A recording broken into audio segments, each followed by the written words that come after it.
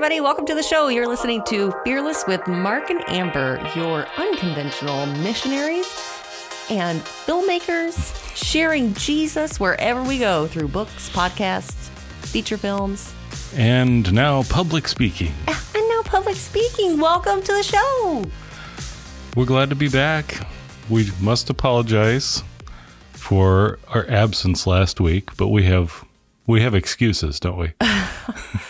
I hate to say we have excuses. I wish we didn't have excuses, but they've been many in the last couple of weeks, actually. Yeah. So just dealing with some family medical issues. Remember, this show is faith, family, and filmmaking. Yeah. So family took first priority 2 weeks ago and last week. And then we had a big show that we did up in Maryville for public speaking. Right. So we were invited to come to the Lake County Right to Life annual fundraiser banquet. And then they also kind of upped the ante and asked us if we would be the keynote speakers. Right. That was a lot of fun. And so that was very cool. We were very honored to have the opportunity, and to share the Lord with people, and to be there with such pro-life heroes. And, Attorney General Curtis Hill was there, and many from his staff, but also just all of the pro-life heroes from there in Lake County. Yeah. They were just as much on the front lines fighting against Klopfer. I mean, this is our 47th annual banquet, and we were just really grateful to be there. So, last week's show, I should say the last episode, we were on, we finished up chapter... I think we were talking about Kathy, weren't we? We were talking about Kathy. It was chapter 11 from the book Inwood Drive, which is the companion book to our documentary film Inwood Drive that shares the demise of the local abortionist and the grassroots efforts that shut him down. InwoodDriveMovie.com. InwoodDriveMovie.com, yes. So this week, we were going to break these up, and we've been going chapter by chapter. So the last several episodes, up to chapter 11, have been each chapter individually. But we started looking at it and thought we can really wrap the book up to move on to something else, because chapter 12, 13, and 14 can really all be combined. Right. You've got underage girls and the sexual abuse cover-up, the death of George Klopfer and the discovery of his hoard, and Attorney General Curtis Hill brings the babies home. So those, and then the chapter 15 and 16, which are the last two chapters, is the making of Inwood Drive and Interview with the Abortionist. Now, Interview with the Abortionist is already available as an audiobook here on the podcast, so you can listen to that now. And chapter 15, the making of Inwood Drive, well, if you've been listening to the other podcast, you've really got a good idea of the making of. So I don't think we need to beat a dead horse with that. Right. We don't really have any new stories to add there. No. So, well, there are some other stories, but you're just going to have to read the book. Yeah. To get the rest of those. Yeah. So let's go through chapter 12, 13, and 14 and wrap up the book. So, let me give the thumbnail sketch and then we'll backtrack because we have some clips here to play. So basically, George Klopfer was brought down because he was caught red-handed. It was discovered that he was doing abortions on girls as young as 13, not reporting it to Child Protective Services within the allotted 3-day time frame. So, in fact, he was waiting as long as 6 months.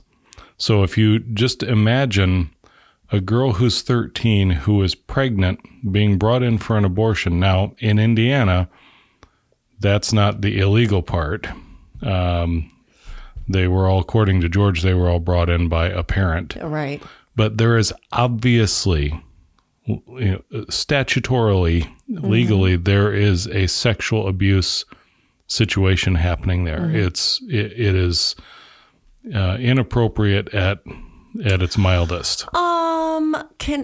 I hate to get off on a bunny trail here, but just look at the current situation happening out in California where they're trying to lower the sex offender down, if you're 25, you can go and have sex with a 16-year-old and it's okay. Right. But that's anyway, California. Sorry to get off. Just wickedness happening. Mm-hmm. That's why we don't live in California. Right. If you do, I'm sorry. You can go east. Yeah. So he was found to be doing this, and so what had happened was the pro-life organizations in Allen County, St. Joe County, and they're in Lake County. They were tracking this, and this is where the attention to detail really comes in, and this is what Kathy Humbarger calls death by 1,000 paper cuts. Mm-hmm. And where all the volunteers come in as well. Right. This is why it's so critically important to volunteer at your local pro-life, Right to Life organization. Mm-hmm. They need you. Are you someone who loves to, sit down and scrutinize paperwork? I mean, attention to detail. Yeah. That's what got this. That's what caught him. Yep. And what it was the termination of pregnancy reports in the state of Indiana are public record. And so every month they get those. And then volunteers go through those and they mark any discrepancies, anything that stands out. Mm-hmm. Right. Personal information is all redacted from the report. Right. And it's all redacted, but you can see the important parts of it, including the gestational age or estimated gestational age. And in this case, age of the patient. Right. And so any patient that is under, I think it was 14 then, I think it's 16 now, then gets flagged. Then you have to go to another set of reports and see if those situations, those termination of pregnancy reports are accompanied with another report filed with Child Protective Services. Right. In Indiana, it has to be done within 3 days. George Klopfer, and I guarantee you this is happening in other states and other clinics, Klopfer was not turning these in time. In fact, we go through in the book that it's evident based on the time and date stamps on the reports that he would just save these up. Yeah. He would save up a pile of these and send them in because the girl from Fort Wayne that he did the abortion on, her report was turned in 6 months late. Wow. Well, and unfortunately, because you were just saying about the reports, not every state is required nor do they fill out termination of pregnancy reports. So right.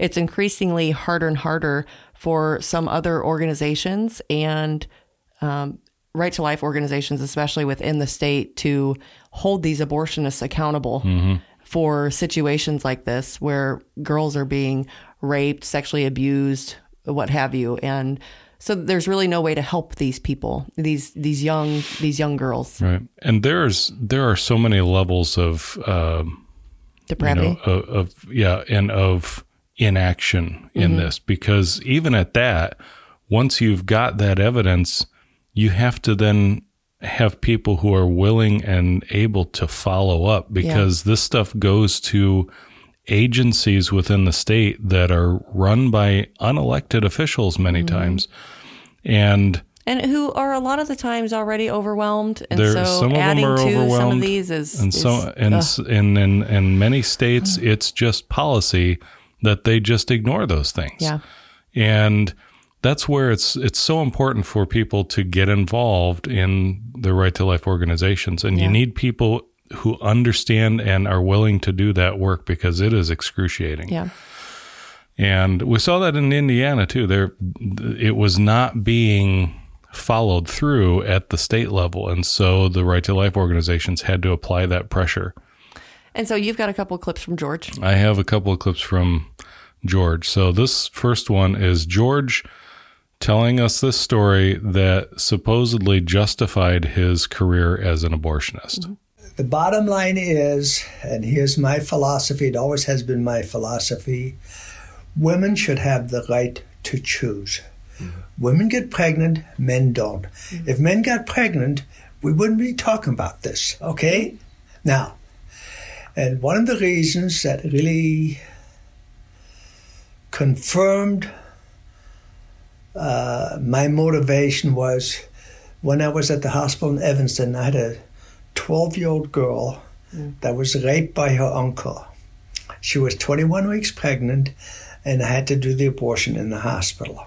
Okay? That didn't bother me. What bothered me is that her dad and mother wouldn't prosecute the uncle for raping their daughter. Okay? We all have to look at one thing. The concept that if a woman gets raped and she gets pregnant, that she be forced to have the child if she chooses not to remind her every day of what transpired, is wrong. Okay, so George told this story to us. He told this story several times over. He told this story to the licensing board. He told this story to reporters who cornered him on the street. Right. And this was how he justified it. And you know what? It is a really tragic tale. Mm-hmm. And when he told us this, and we agreed with him in principle, that it was wrong that that man who perpetrated this crime, this girl's uncle, didn't go to jail. Right. That it wasn't reported. We certainly agreed with him on that. Everything else was, just completely, he just went completely off the rails. And we confronted him on that because now here's George all these years later. And we have to just point out, this is just three that we know of. Right. Where he just happened to get caught towards the end. I guarantee you this was going on for decades. I say decades. It was his career. Right. I mean, who knows? So right after that, then we basically called him out on his circular logic. And here's that exchange. You said that the thing that really tipped you into this was a girl who was 12 who was raped by her uncle. Yeah. But that was many, many years ago. That was in the 70s. Yeah, but these are girls that are 14 or under 14 who were in the same situation, and you could have done something to help them. And there were two girls in the state of Indiana where I didn't send the foreman in the proper time. And from my memory, I can't tell you what the ages was right now at this point. In all honesty, I'm just telling you, I don't remember. Whether it was one under 14, I think maybe the girl from Gary could have been 14, okay. But, and the girl from South Bend, I don't know what her age was. But in both cases, the mother was with the daughter. They weren't brought in by a complete stranger. Again, no different from the case in Chicago. The girl who was raped by her uncle was brought in by her parents. Right. Yes. Yeah. So. Right. Yeah. I'm trying to see where the difference is. That first case in Chicago. Because the state of Illinois didn't have a requirement that I had to report. It's not. But you said that it didn't have anything to do with that. You said that ticked you off. It ticked me off because the parents wouldn't prosecute the uncle. Yes. Yeah. So, but here's a situation where in the state of Indiana, they've put a regulation in place that I didn't follow. Absolutely. That you didn't follow. Right. But if you had followed that, wouldn't that do you think maybe those girls got sent back into that situation again? I honestly can't tell you. I don't know what the state does when a girl underage gets raped and has an abortion, what the state does. Clue time, George. How convenient. What happens to girls? What does the state do with rapists? Puts them in jail. Mm-hmm. It's so hard to even talk to somebody like him because and those pesky regulations. I mean, these people in Indiana just prohibiting him from practicing. Right. And you notice his first excuse was, well, that was in the 70s. Right. What does that have to do with anything? Nothing. Which is why we just said he has probably been doing this type of work and handling these types of situations for decades. Mm-hmm. I mean, he's done it for so long, and now there happens to be regulation. Which is why abortionists should be held accountable. Mm-hmm. All the nefarious things that are happening behind those walls. Yeah. Well, and I talked about this in the book, and I'll say it again. This whole notion of the abortion industry where they try to ride their high and mighty horse of saying, you know, we want this to be safe, rare, and legal. I think they dropped that. There's nothing safe about, if you really want people to believe that you're all about women's health care, then hold yourselves to a higher standard than you're required to be held to. Yep. That's what people who are really trying to set themselves apart do, but they never do that. Ever do that. This whole patient safety ordinance, all that they were requiring was a phone number. Yep. That's for a backup. That's it. And they fought this for 2 years, and then they filed a suit in court. The ACLU sent lawyers up from Indianapolis. The Center for Reproductive Rights sent lawyers in from New York.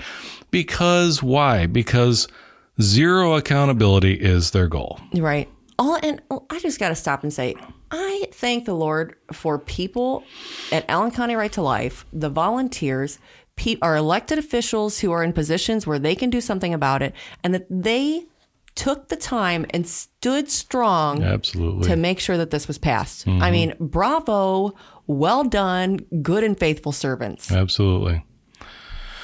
So... and then George dies. Let's get on to chapter 13. So then George died. So as you know, if you've listened to this, we had the original cut of the film done last August, and we showed it to our supporters. Because for those of you who may just be joining us, this film was not made as this was made through donations. Okay. Right. Fearless Features is a nonprofit production company. So this was Mark and Amber donating their time and resources, and there were people who came along and to help helped us financially, because this is still an expensive process to do. This is 2 years of our lives into this. Okay. The legal bill alone is astronomical quite disruptive to an average household budget. All of the footage that you're licensing, everything. I mean, it's a lot. So we had this thing done, the original cut, and then less than a week later, we found out George had died. Right. Tell people what that was like. So we got a phone call, or was it a text message? It was a text message. It was a text message first, that he had died. And we were kind of sad because we didn't, because we presented the gospel to George. We told him that we told him there was forgiveness in the Lord Jesus Christ if he would just call on him. He was defiant to the end. So we were sad. We were sad for George because, we interviewed him, maybe 8 months before his death? It was about 8 months. And so we don't know where he stood with the Lord when he died. And that's the most sad part about it. The only reference we have is the man that we interviewed that day in the abortion clinic. And that man was defiant and unrepentant. And if that's the man that he was at the end, then his fate is sealed. Yeah. Well, it's sealed either way. But so we were kind of sad. And then just days later, 10 days later. About 10 days later. About 10 days later. We had paused. We were trying to figure out how to incorporate that news into the film. Right, because we had just finished it. We had just finished it, and we thought, well, this is sort of a blip. I mean, it didn't really affect the first cut of the film. Right, the outcome of the story. We thought, well, we can add it into the end credits, and so we'll just do a little re-edit, retime, and then we're done. And then what comes next? And then they find the babies. Then the babies. 2,246 little babies, little boys and girls, stuffed in coolers, boxes in his garage. George was a severe hoarder. And we've went through and talked about George. And actually, if you go on to the website, you can find it on inwooddrivemovie.com. And we just gave this a whole talk at the Right to Life organization about who George Klopfer was, because, they all had to deal with him. So having spent 2 years of our lives investigating this man and putting together his practice and his business and his story, we got to know George pretty well. So the one thing that we learned about hoarders, it was, they've had some sort of traumatic event in their life. And George certainly, coming from Germany, living through war, had a traumatic event. So you can go back and research that, but we'll move on past that because, you know. And he also said that he was abused by his father and by his mother. Yeah. So there is sort of a heartbreaking story with someone who turns out to be that way, but there are just monsters among us. I mean, and the point that we make in our talk, and that I made in the book too, is that the truth is that none of us will ever really know what his real mindset and motivation was. But what we do know is that George was a hoarder, and my stance is he had a severe mental disease being a hoarder, and he happened to be an abortionist. Yeah. And that's what gave him access. And it's not to excuse him by any means. But that's what gave him access to fetal remains. Yeah. Whether there was something, more sinister involved there, I don't know. I just don't know. I mean, we're speculating. There's a lot of speculation on that, and I respect people's theories on that. But the truth is, we don't know. What I look at is, what are the facts that we really know for certain? And what we really know for certain is he had 3 diseases. He had a physical disease, a mental disease, and a spiritual disease. The physical disease took his life. The mental disease was he was a hoarder. And the spiritual disease was he was unrepentant. And so the combination made him who he was. So why did he hoard the babies? I think it was just another thing to collect. Right. And so, and to put things into perspective so that we can move on to chapter 14 with Attorney General Curtis Hill, George Klopfer lived in Crete, Illinois.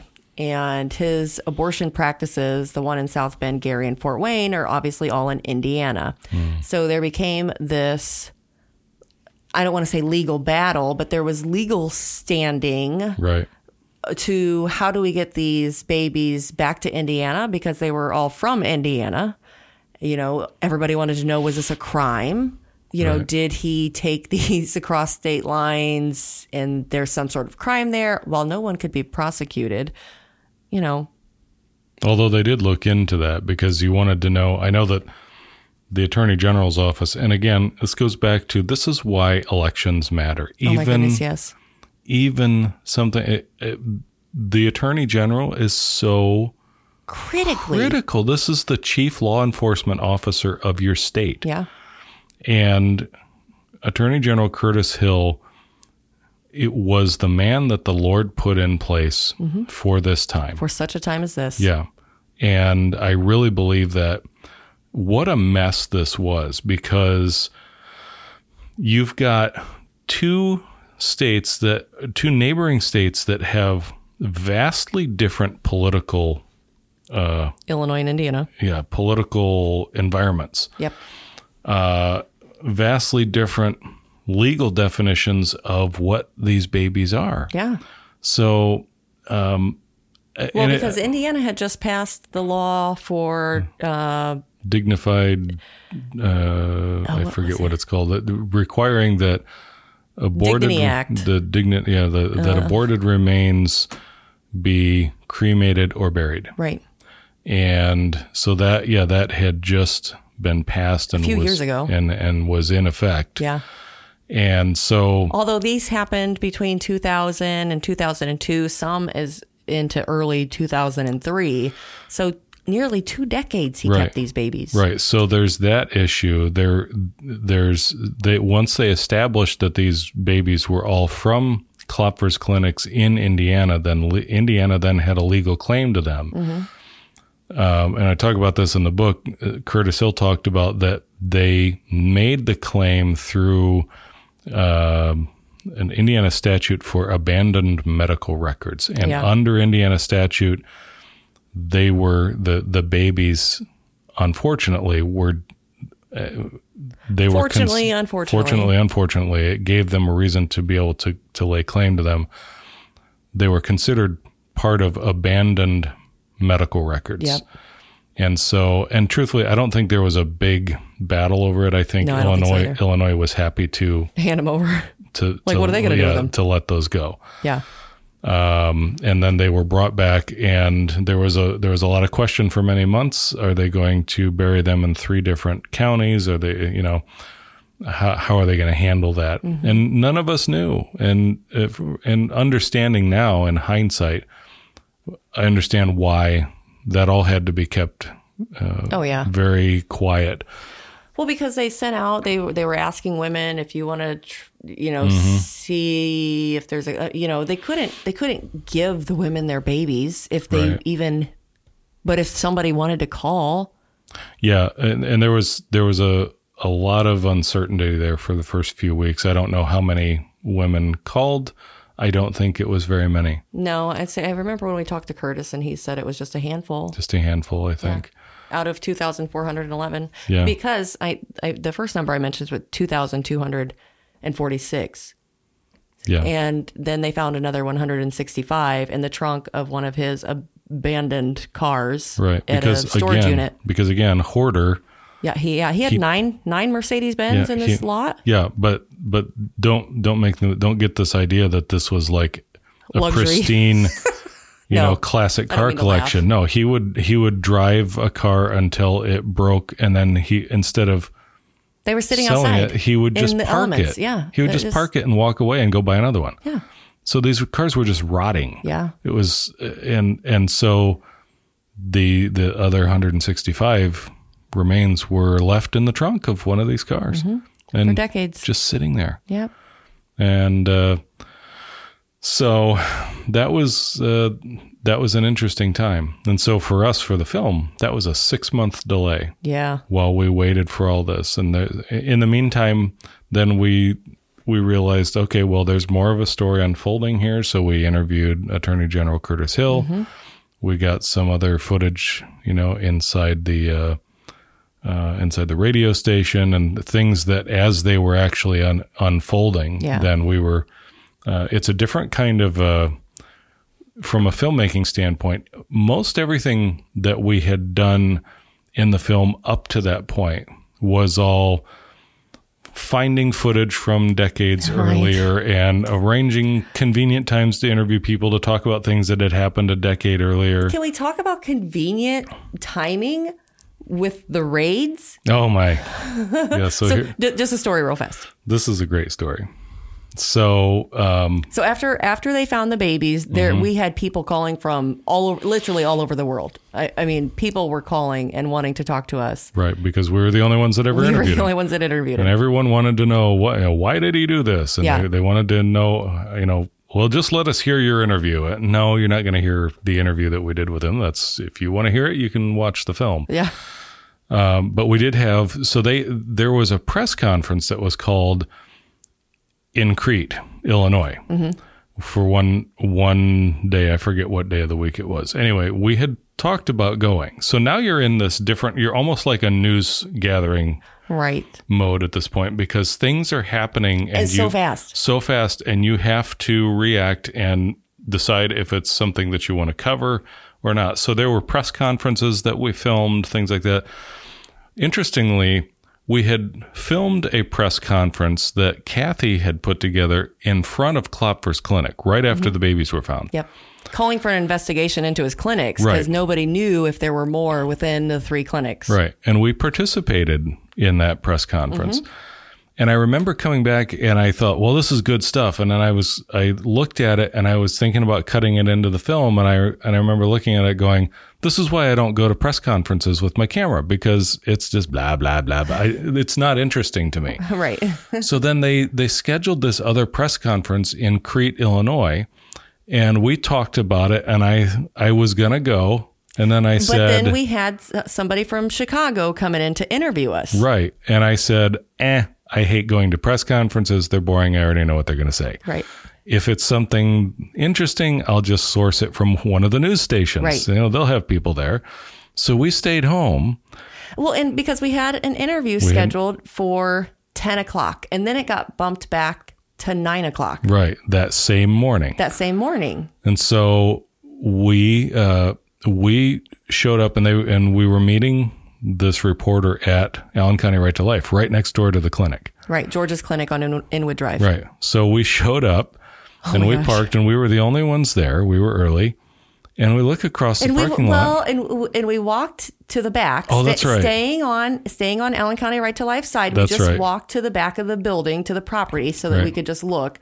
And then we walked back to the front, and there was an SUV sitting a black SUV sitting in the parking lot of the clinic. And we thought it was the video guy from Chicago, because he was coming in separate. Right. I thought it was the videographer. Yeah. And so I walked over, and he's sitting in his truck with the engine running. I walked over, and window comes down, and I look in, and this guy does not. I mean, your own kind after a while, right? This guy does not look like a videographer to me. Yeah. And I said, "Hi, are you the videographer?" And he looks at me, kind of looks me up and down, and he says, "No, are you media?" And I thought, what kind of question is that? And I said, well, no, we're the producers that have been working on the documentary about the clinic here and the abortion doctor. And he pauses, and then he looks at me again, and he says, I'm with the Attorney General's office. I have no comment. And you guys, it was hilarious. Mark comes over and he says, I knew I should have put my camera in the trunk. So he leaves me. He leaves me there at Inwood Drive at well, yeah, because the first thing I said was they're going to raid the clinic. They're going to raid the clinic. And then it all clicked. That's why they scheduled a press conference one state away, is to get all the media people away from there, so they could do the raid. Because it was all the clinics. They raided Inwood and Gary and South Bend all at the same time. Guess what shows up in the film? Well, guess what's in Inwood Drive? It's the raid. And guess who are the only people in the world with a camera rolling when they knocked that door down? Well, we had our friends there from Katie, and I can't remember the other guy's name. The videographer. Yeah, the videographer that actually did show up. Right. Yeah, but well, he was taking pictures of it. What's he? Yeah, but we have the news. It's funny because the news stations, the Fort Wayne news stations, they didn't know yet. No, they got there late. So we got the only shot of them going in. Yeah. It's in the movie. Yeah, and it's in the movie. It's actually a really good scene. I mean, it's creepy. It is a good scene, but. So let's fast forward and wrap this up, tie it all up. Let's close Inwood Drive. Well, so let's just add on to this that we were all convinced, and I put myself in this camp. I was convinced that they were going to find more babies in the clinics. Yeah, I really wasn't sure. I don't know. I just really wasn't sure that would be the case. Well, because hoarders, they like to keep things close to them. But to justify why I thought that is, let's not forget, George was still making his rounds. He had been shut down for 5 years, and he would make his rounds to the clinics every week, and he would sleep in the clinics. Yeah. And so that's creepy all in itself. It's not too far of a leap to think, what else is he hiding in there? Because the Inwood clinic was big. Well, it was has big, a basement. And when we went in, and it was cluttered. Like it was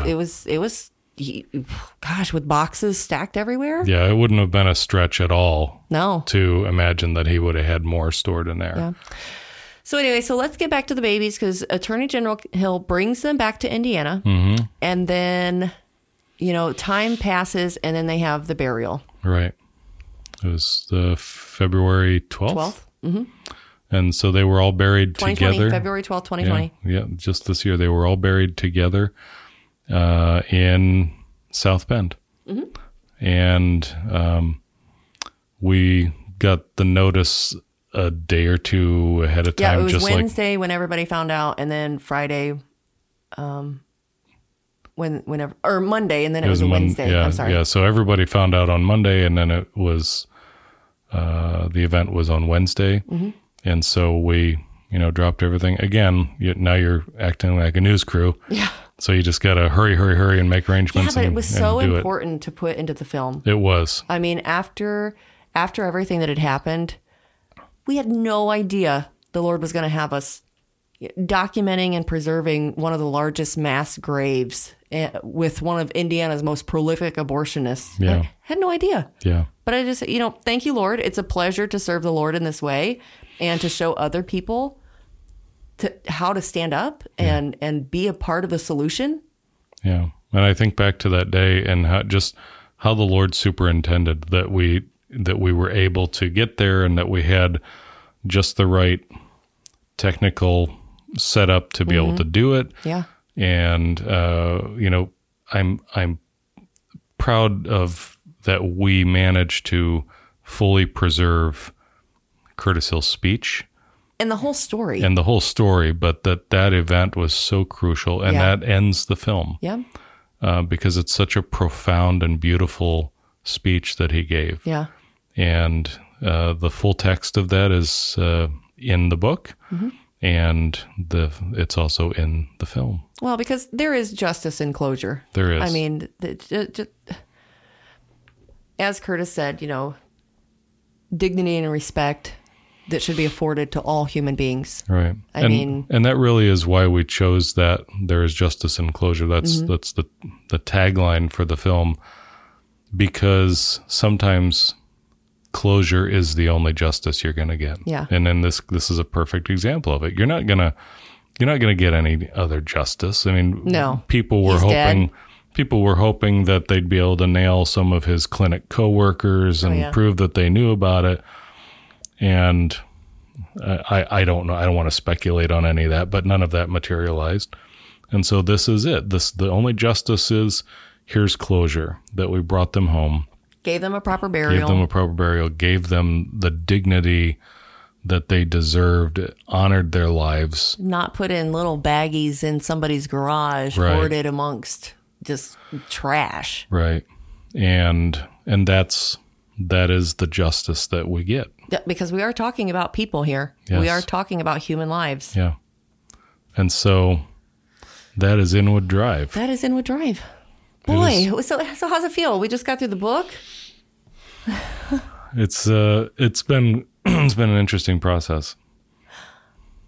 It's been an interesting story to learn. And it's not over. I think this is going to live on for years, that people will discover this story. Mm-hmm. And I'm just happy for people to watch it.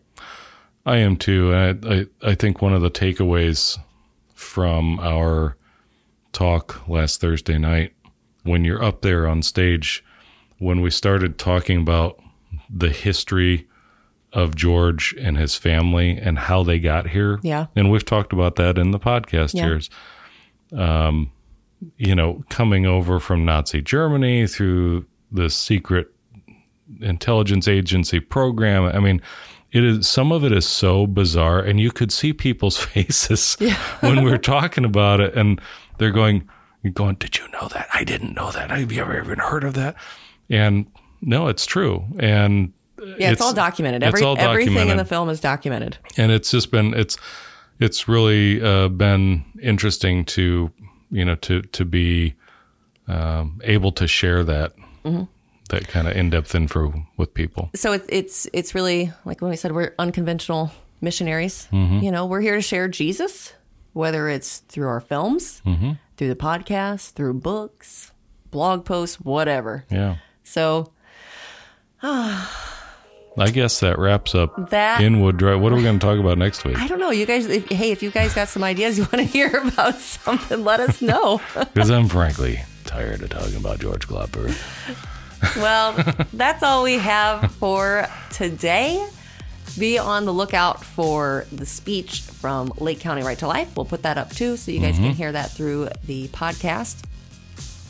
As always, thank you for joining us. Feel free to drop us a line, leave a review, whatever you would like to do. You can always look us up on fearlessfeatures.org.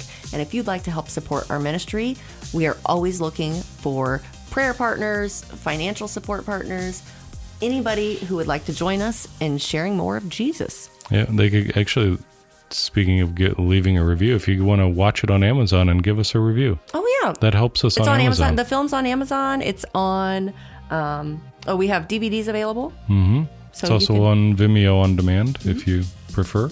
Yep. InwoodDriveMovie.com. Yes. Talk to you next week.